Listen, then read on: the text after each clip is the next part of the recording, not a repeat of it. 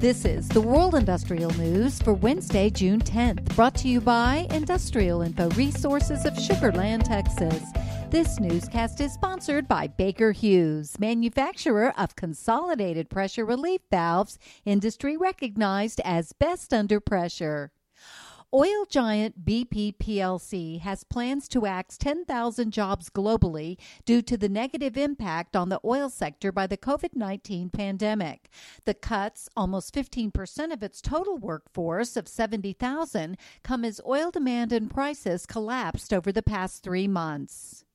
Industrial Info is tracking 56 European grassroots and brownfield pulp, paper, and wood industry projects, which are worth more than $6.6 billion that are planned for future kickoffs. The majority of the projects are in Russia, with 9 projects worth $1.7 billion, and Poland, with 15 projects worth $240 million. Finland takes the lead in capital spending, with just 4 projects having a combined value of nearly $4 billion.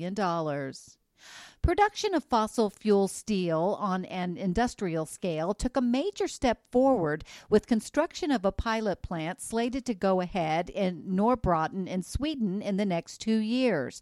The hybrid pilot plant for fossil fuel steel is being developed by steelmaker SSAB, Sweden's state-owned mining giant LKAB, and energy company Vattenfall.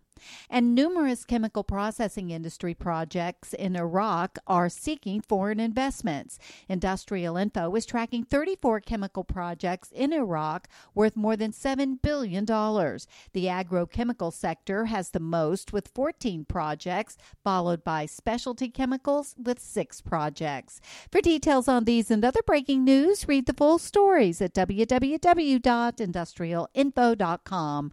I'm Peggy Tuck, reporting for Industrial Info News.